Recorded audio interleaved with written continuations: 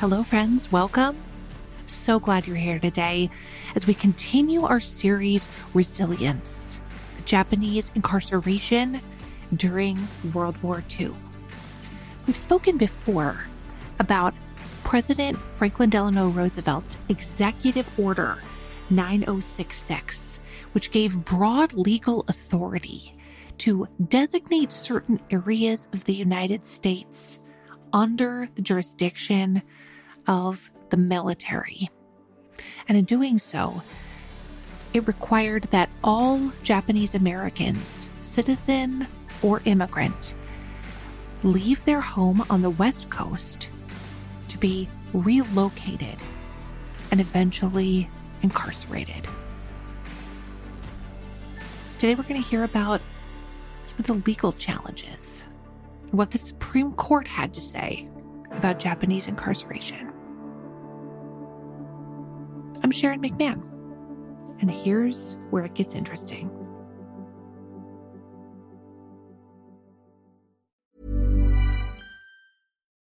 Life is full of what-ifs. Some awesome, like what if AI could fold your laundry? And some, well, less awesome, like what if you have unexpected medical costs? United Healthcare can help get you covered with Health Protector Guard fixed indemnity insurance plans. They supplement your primary plan to help you manage out-of-pocket costs. No deductibles, no enrollment periods, and especially no more what-ifs. Visit uh1.com to find the Health Protector Guard plan for you. Ever catch yourself eating the same flavorless dinner 3 days in a row?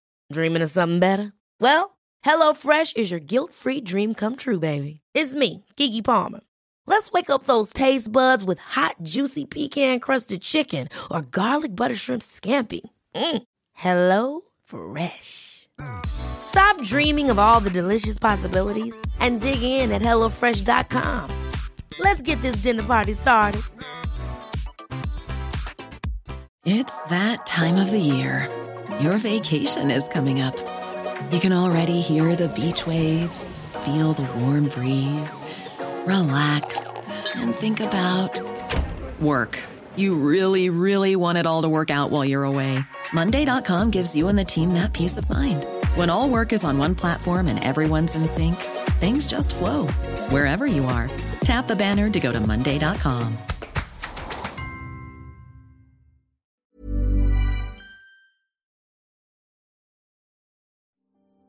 There was someone on the floor of Congress who said, this is the vaguest law I've ever seen. There was a serious question about vagueness, that these orders, that President Roosevelt's order and the congressional statute that made it a crime didn't identify any conduct itself. It was a military command. So I think that there were really serious questions about whether there was a constitutional basis for these orders. One of the biggest challenges the Japanese American community faced when they were being forced to leave their homes, their businesses, their schools, their lives, and relocate to incarceration camps behind barbed wire in the interior of the United States is what to do about it legally. Not only was there not a precedent for the incarceration of citizens without any kind of a trial, without any kind of a hearing, without any accusation of a crime, the Supreme Court gave broad legal authority to the president when it came to matters of national security. And so what that did was it permitted the military and the executive branch of the government to have an incredible amount of jurisdiction to change people's lives forever. And that jurisdiction, that authority was supported by Congress. Congress made it a federal crime to disobey any of these orders. So not only were you legally required to obey the orders of the military, you were also forced to do so, often at bayonet point. We saw this all the way back in the late 1800s in a case that said that Chinese who had lived in this country couldn't re-enter the country because Congress has the power to protect the country from the vast hordes of Chinese from taking over. So this idea of protecting the country has always been used to say that the government can do what it can to protect us. Now, the difficulty for me here is that one can understand that the president and government needs to have broad authority to wage war. And we think about war being on foreign soil. But here, this was a matter of rounding up and incarcerating American citizens and lawful resident aliens here in this country. And that is a real concern. How do you define national security? Throughout the series, we have been hearing from Professor Lorraine Banae. Not only is she an attorney and a law professor, she's intimately acquainted with some of the legal cases involved in Japanese incarceration. And this question that she poses, what is national security? That really is the million-dollar question. Of course, we assume that it means that we need to protect the safety of the country.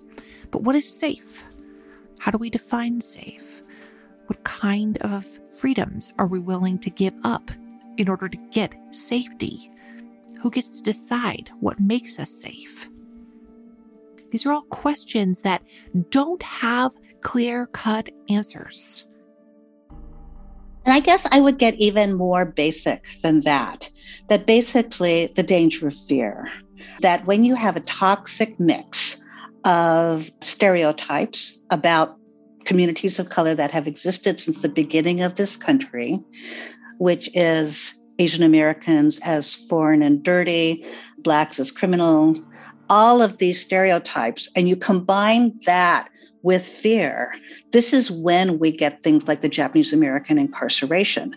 And national security is part of that fear, right? So you've got people who are out there saying, Pearl Harbor has happened, what shall we do about this? You'll only be safe if we round up the Japanese Americans. We have a problem with drugs. What should we do about it? Well, we have to round up people in these poor communities who are dealing in these drugs. And so when people are afraid, they're willing to kind of think about my safety and my family before whether people's rights are being trampled upon. Now, on some level, you kind of understand that. It's like anything to keep me safe. But then again, who we see time and again paying the price are vulnerable communities, and often communities of color and immigrant communities. So one of the things I warn people about is to watch out for this is not about race, it's about blank. This isn't about race, it's about national security. This isn't about race, it's about public health. This isn't about race, it's about crime, that basically people are willing for some reason to turn the other way. And this is exactly what happened during World War II. The court in Fred Korematsu's case, which challenged the removal of Japanese Americans from the West Coast, said Fred Korematsu was not removed because of any hostility to him or his race. He was removed because we were at war with Japan. Well, of course, Japanese Americans were removed because of hostility to their race. They were the only ones that were removed. Yet we saw the Supreme Court say this was not about race, this was about national security. I'm always concerned that people put it on General DeWitt, because this was not just some crazy general. This was called for by responsible journalists, by the popular media, by the entire West Coast congressional delegation, by the government officials in the War Department, the American Legion, the farming associations. I mean, this was a very popular act. And so certainly General DeWitt being given this power was something that was important to him, but there were much higher ups than General DeWitt who were calling for the removal of Japanese Americans and the popular press and everybody. And so to me, it's one of the most frightening things about it is that there were influencers who were calling for it and a large, quiet, accepting majority who went along with it. Not only were Japanese communities small and vulnerable, they lacked political power, they lacked economic power, there was also a cultural element. that made it difficult for communities to rise up in protest. There were powerful community groups that were encouraging people to go along with the incarceration, to say, this is our patriotic duty, that if we go along with this, this will be our contribution to the war effort. You have to think about the age of these individuals. Most of the parents were probably in their 40s or so, and they didn't speak English. They were all immigrants. They had been denied the ability to vote, become citizens. They had been segregated from society, if not legally, effectively, and that their children were young adults in their 20s. My father was 22 years old. My mother was 16 years old. And so they did not grow up in a culture of protest. And when all this happened, they were responsible for taking care of their parents and their family. So aside from there not being a culture of protest, there were guns, they were army orders, these were young people. What could you do under those circumstances? And so I think it's really easy now in hindsight to ask, how come they didn't protest? But there's a whole lot of reasons that they couldn't. The city councils were against them. The state legislatures were against them. All of the congressional members of Congress were against them. The president was against them. The National ACLU, none of the national civil rights organizations took a position against the incarceration of Japanese Americans when it happened. The National ACLU in Fred Korematsu's case was represented by some lawyers that were obtained by the Northern California ACLU. The National ACLU refused to let his lawyers attack FDR's authority. So when you've got the National ACLU trying to tie the hands of a challenge to this, how could Japanese Americans resist on any mass level? The other thing, too, is we're only talking about 120,000 people, right? This was a very small community and a very disenfranchised community. But a few of them did protest. One of them was Fred Korematsu. And in episode 7, we discussed Min Yasui and Gordon Hirabayashi. Min Yasui challenged curfew orders while a student at the University of Washington and was convicted. And Fred Korematsu decided that he was not going to leave his home, no matter what the orders said. He chose to remain in Oakland, California with his Italian-American fiancée, the woman he loved and the place that had always been his home. And he was approached by Ernest Bessig, a representative of the Northern California ACLU, to ask him if he'd be willing to bring a test case to challenge the removal orders. And Fred said yes. He was convicted at the trial court level of violating the exclusion orders, convicted of a federal crime, and his case went up to appeal. At the same time, Gordon Hirabayashi and Min Yasui, Gordon Hirabayashi in Seattle, Washington, and Min Yasui in Portland, Oregon, had challenged the curfew orders. And Gordon also challenged the removal orders. They were convicted, and their cases went up to the Supreme Court. One size fits all seems like a good idea for clothes until you try them on. Same goes for healthcare. That's why United Healthcare offers flexible, budget-friendly coverage for medical, vision, dental, and more. Learn more at uh1.com.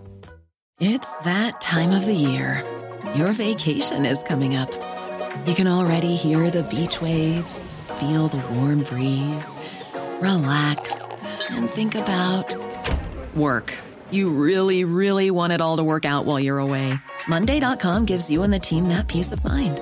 When all work is on one platform and everyone's in sync, things just flow. Wherever you are, tap the banner to go to Monday.com.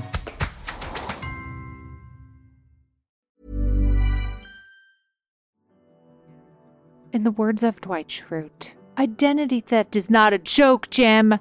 But seriously, if you've ever had somebody try to steal your credit card number and then try to make a bunch of fraudulent charges, that has happened to me on more than one occasion. If it's happened to you, you know it's a nightmare. Having your personal information on the internet is like giving strangers the key to your front door. Not good. And Delete Me can keep that door locked and your information safe. And I recently found a solution that is a service called Delete Me. Delete Me finds and removes any personal information that you don't want online, and they make sure that it stays off.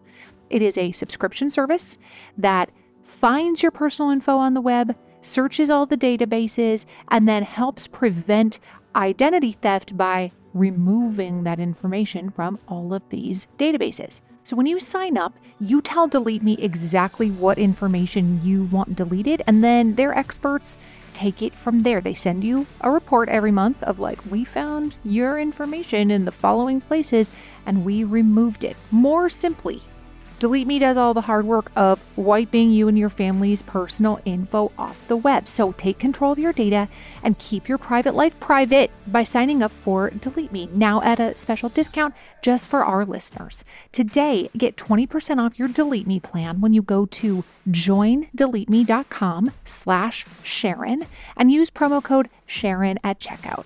The only way to get the 20% off is to go to joindeleteme.com/Sharon and use code Sharon at checkout. That's joindeleteme.com/Sharon, promo code Sharon. Those were the first cases decided, the Hirabayashi case. First of all, what the court said in Hirabayashi is that when you're dealing with decisions by the war-making branches of government, it is not for the court to second-guess those decisions. Again, this idea of acting in the name of national security, and the court in Gordon Hirabayashi's case said this was a national security issue, and the government could certainly do this. And the court basically has no role or a very limited role in questioning that. Even though the court said its role was limited, it went on and talked about why there was sufficient showing of national security. And it said that there was a sufficient showing for basically two main reasons. One is that Japanese Americans have certain racial characteristics that the military could reasonably believe fostered their connection to Japan. For example, Japanese children went to Japanese language schools, which were believed to be the source of Japanese nationalistic propaganda. This without any evidence of what was taught in Japanese language schools, no evidence that they disseminated Japanese nationalistic propaganda. But the Army said this, and the government argued that. The Department of Justice argued that. They argued that many within the Japanese American community were of older years, mature years, and occupied positions of influence within their community. Well, that's true of everybody. The court, in its opinion, which you can go read, lists a litany of racial characteristics, I'm saying that in air quotes, that Japanese Americans possessed that the government argued and the court agreed could strengthen their loyalty to Japan. Now, this because, keep in mind, the government had no evidence of any acts of espionage or sabotage on the part of Japanese Americans. I mean, you would think that if you're claiming military necessity, the first thing you would say is, well, these are the acts of espionage and sabotage we found, but there were no acts. And so the government had to come up with an argument as to why these orders were based on national security. And they had this racial characteristics argument that we believe because of these things, they're prone to being influenced by Japan. That's the first reason. The second reason articulated by the government and the court is that there was insufficient time to separate the loyal from the disloyal. That said, even though bombing of Pearl Harbor took place in the beginning of December, and the first Japanese Americans weren't removed until mid or late March. And in that time, the government was saying there was insufficient time to separate those who were loyal from those who were perceived to be disloyal. And again, this population was relatively small, but the government said it could not do loyalty screening. So fast forward then another year and a half. Fred Korematsu's case gets up to the Supreme Court. Keep in mind that Japanese Americans now have been incarcerated for 2.5 years. So we're talking about December 1944, when Fred Korematsu's case goes up and the court decides whether the removal of Japanese Americans was lawful or not. Now, of course, a removal of someone from their home is totally different from imposing a curfew on them. But the court in Fred Korematsu's case said, for all the reasons we upheld the curfew in Hirabayashi, we're going to uphold the removal order in Korematsu. And the court said, yes, granted, that curfew is really different from the removal of one's home, but the same reasoning applies. The same reasoning that the courts have a limited role in national security issues and that the government could reasonably decide that Japanese Americans posed a threat. In addition, the court in Korematsu said even more proof exists from the fact that after Japanese Americans were put in camp, 5,000 refused to swear unqualified allegiance to the United States. So Japanese Americans were given loyalty oaths to fill out while they were in camp. This is after they were behind barbed wires, after they'd been removed from their homes. They were asked whether they were unqualifiedly loyal to the United States, whether they'd be willing to serve in the armed forces, whether they would denounce any loyalty to Japan. The loyalty oaths caused havoc within the camp because people didn't know how to answer it, what it meant, how the answers would be used. And some people were just angry. And so for the U.S. Supreme Court to use the responses to that loyalty oath to justify the incarceration was crazy. You don't use facts after an arrest to justify whether the arrest was lawful or not. So in one of the most infamous cases in U.S. Supreme Court history in Korematsu, the court upheld the removal of Japanese Americans from the West Coast, again, from this idea of the fact that there was military necessity and Japanese Americans posed a threat. So the day that the Korematsu case was decided in December 1944 was not all bad news for the Japanese American community. The same day, the court decided a case that was brought by a woman named Mitsue Endo. Now remember that everyone who was incarcerated was being held without accusation of crime. They were being held without ever having had a hearing. They were being stripped of their due process rights. And so when Mitsue Endo filed for a writ of habeas corpus, that's a legal term, and what that means is she was asking for a hearing. She was saying, I am being detained illegally, and I deserve the right to have my case heard in a court of law. At one point in time, Japanese Americans were allowed to leave camp. They had to pass the screening, though, not only establishing the loyalty, but also showing that they had a means of support, where they were heading, and that the community they were heading to would not be hostile to them. And she said that the government could not continue to incarcerate her. Mitsue Endo said, look, you've decided that I'm loyal. You can't further require me to show that I have a means of support and that the community I'm going to will not be hostile to me. If I'm loyal, you can't keep me anymore.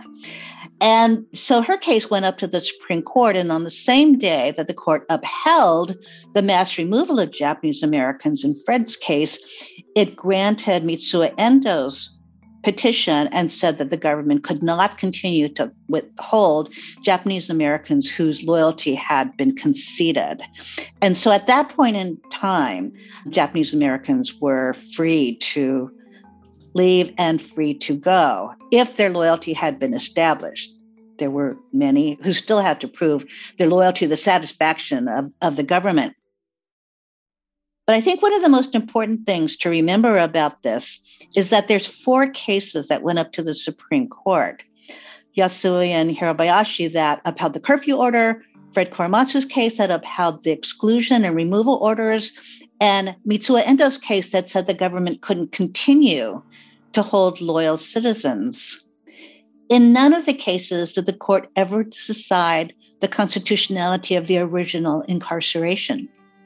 In fact, the court was asked to decide the constitutionality of the original incarceration in these cases, and it refused to.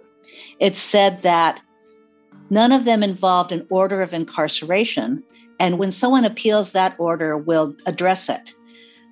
But as I mentioned, there was never an order. There was never an original order of incarceration.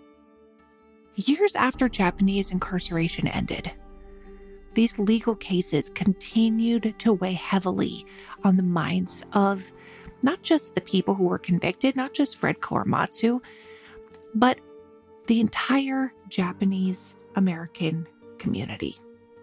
And because the Supreme Court had heard these cases, there was no way to continue to appeal. There was nobody else to go to for relief. And whenever this question came up, well, we should do something about the Japanese American incarceration because it was so wrong. People would say things like, well, the Supreme Court said it was okay, so of course it's okay. So for many years, people just went back to work and tried to move ahead. But in the 60s and 70s, and now again with the advent of the civil rights movement and the advent of the call for ethnic studies and the empowerment of young Asian Americans, some people started to say, hey, what happened was wrong. How can we correct this wrong? And again, the answer was, well, the Supreme Court said that it was okay. So many people started thinking, is there a way to challenge these Supreme Court cases? Early in 1982, I think, this professor named Peter Irons, who was a professor at the University of Massachusetts, was doing some research for a book, and he decided to research the Department of Justice lawyers who had handled these Japanese American cases before the Supreme Court during the war. And he and this archival researcher named Aiko Herzog Yoshinaga, and they found remarkable documents while doing their research in the National Archives. The documents basically fall into two main categories. First, it was discovered that there was military necessity. DeWitt had claimed that there was military necessity. The government submitted DeWitt's final report to the court. The final report said that there was insufficient time to separate the loyal from the disloyal. The court said, okay, the government has shown there's sufficient military necessity. The documents that Peter and Aiko found, number one, showed that that report had been altered. That when the report was written, DeWitt had originally said this was not about insufficient time. It was not that there was insufficient time to separate the loyal from the disloyal. Instead, with Japanese Americans, you can't tell the loyal from the disloyal no matter how much time you have. The racial strains are so strong, you can't tell a loyal one from the disloyal one. Now, when it was recognized that that argument totally contradicted the government's argument to the Supreme Court, when it was saying there was insufficient time, DeWitt's report was ordered changed to comply and support the government's argument about insufficient time. So it was changed to say there was insufficient time to separate the loyal from the disloyal. The original versions of the report were recalled. A soldier burned those reports and destroyed them. And he wrote a memo that said, today I destroyed all these copies of this original DeWitt report. He didn't destroy a copy of the memo that he said he destroyed the report, and he didn't destroy one copy of the report. And so that was found to show that the government supported a falsified, doctored report to the Supreme Court. Secondly, DeWitt in his report had said that there was illegal short-of-ship signaling and radio transmissions. Peter and Aiko found documents from the FBI, from the Federal Communications Commission, and from the Office of Naval Intelligence, all saying that DeWitt's findings were false, that there was no evidence of illegal short-of-ship signaling or illegal radio transmissions. One of the attorneys within the Justice Department told his superior, we've got these reports, we have a duty to tell the U.S. Supreme Court about them. And if we don't, that approximates suppression of evidence. And he was overruled. From the government's own records in the National Archives, there was evidence that the government suppressed, altered, and destroyed material evidence while it was arguing before the U.S. Supreme Court. Based on that evidence, we filed a petition for writ of error coram nobis, big Latin phrase, to exonerate Fred and to vacate his conviction 40 years after he was convicted, saying that his conviction should be vacated because it was based on intentional falsehoods by the government.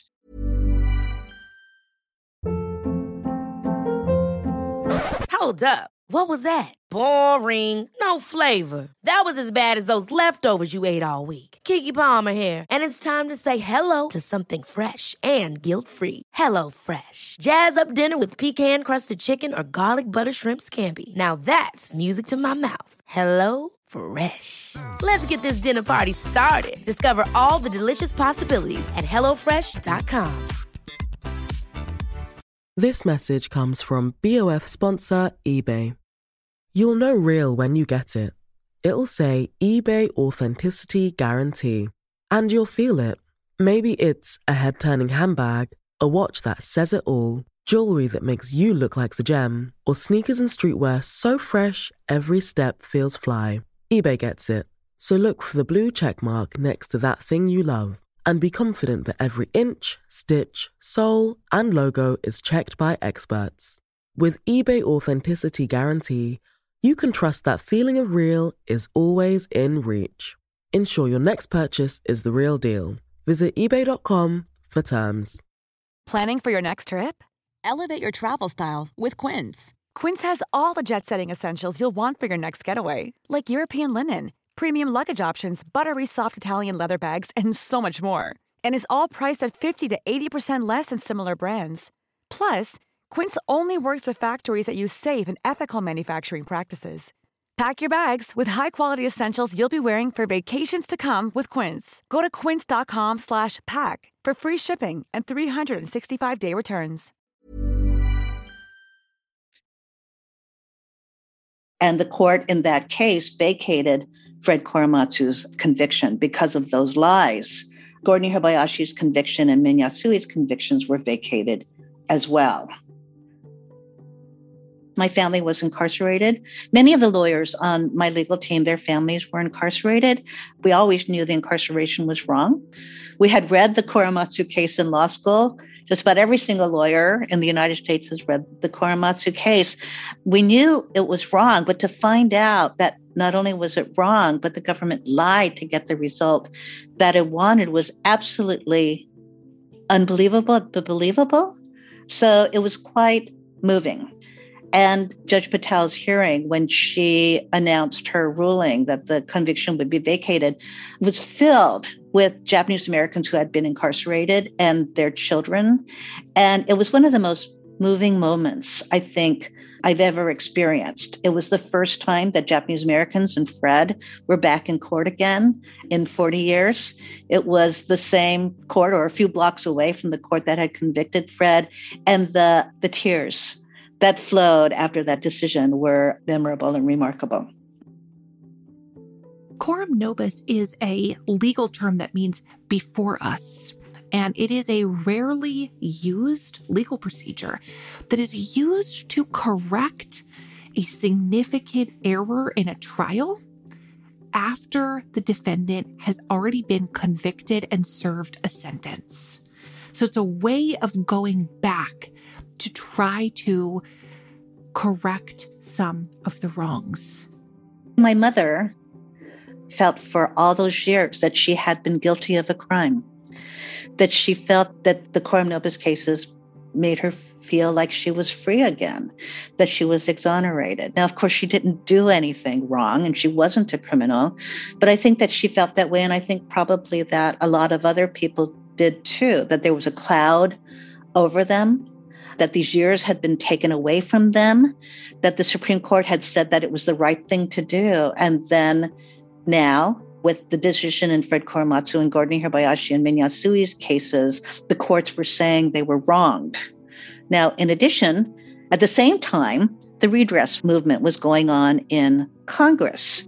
During the political movements of the 1960s and 70s, there became this sense that perhaps the injustice done to Japanese Americans should be raised and that there should be some kind of national reckoning with that wrong. There were several different movements that grew from that, and one of them was the movement for Japanese American redress. reparations and the introduction of legislation for that. And what resulted from that was a bill that authorized a study commission, a commission that came to be known as the Commission on Wartime Relocation and Internment of Civilians. And that commission was appointed to investigate the wartime incarceration and to make recommendations for appropriate remedies.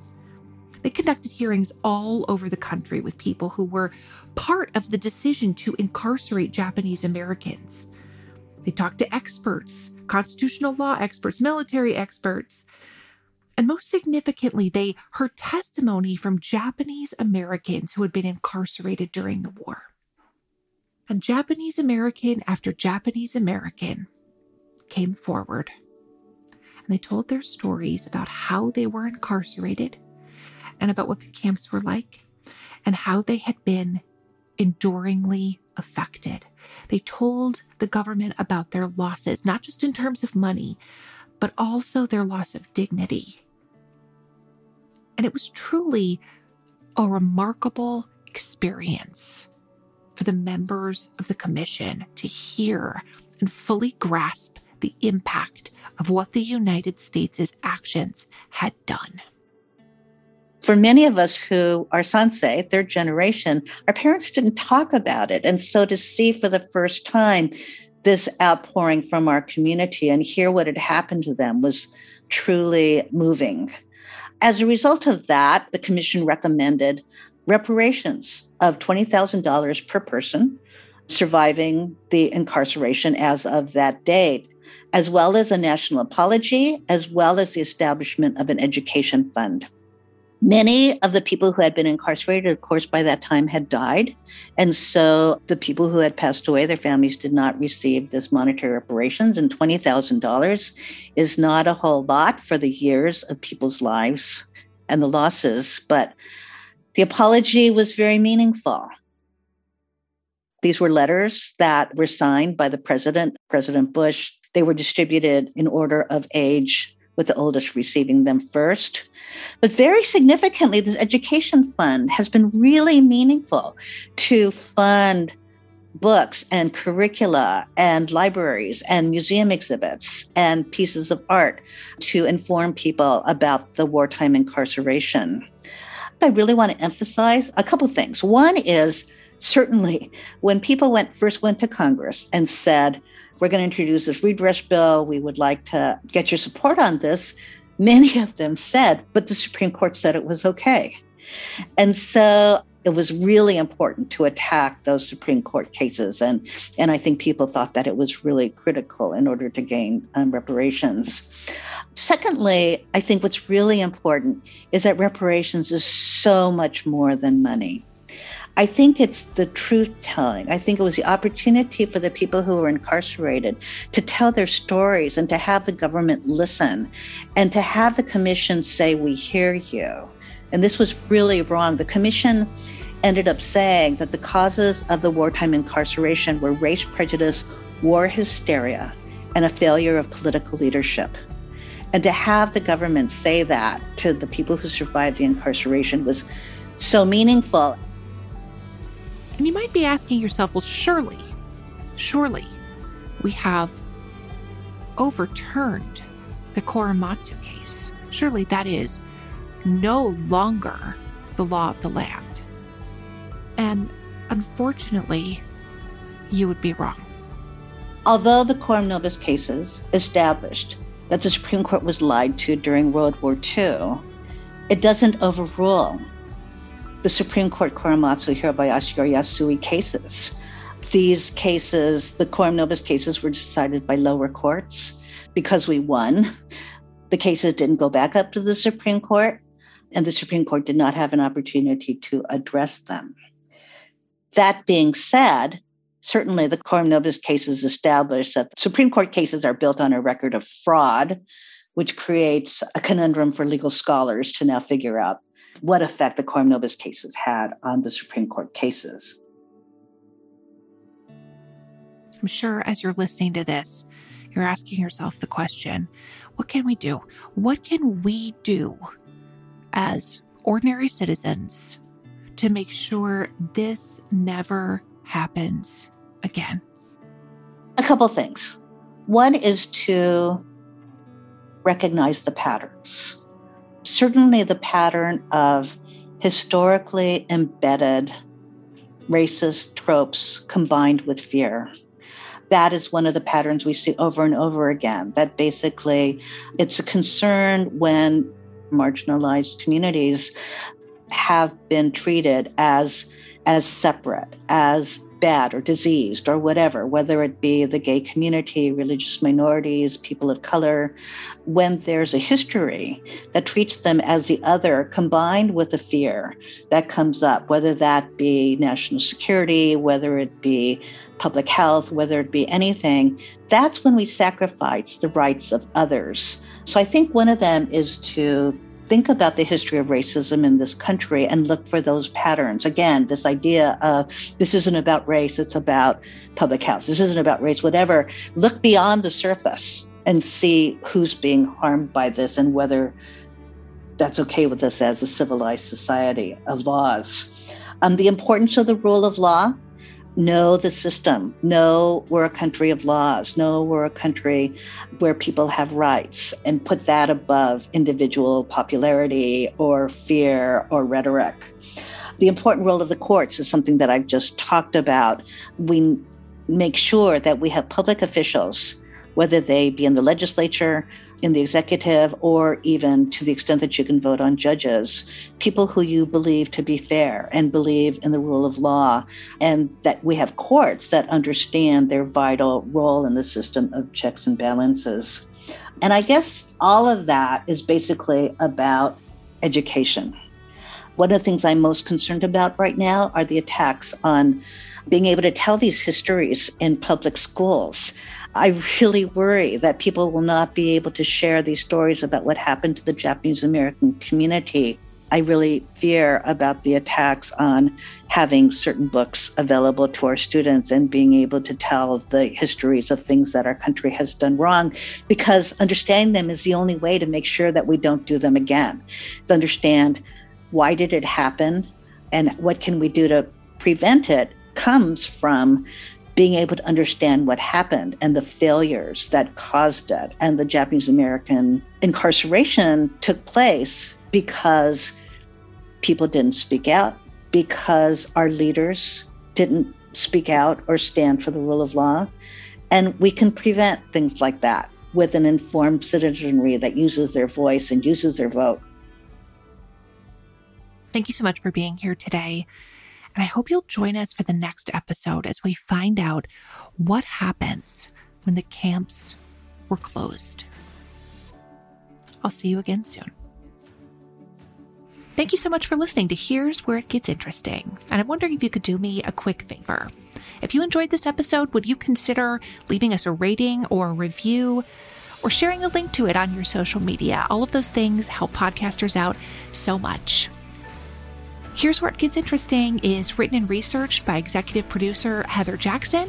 Our audio engineer is Jenny Snyder, and is hosted by me, Sharon McMahon.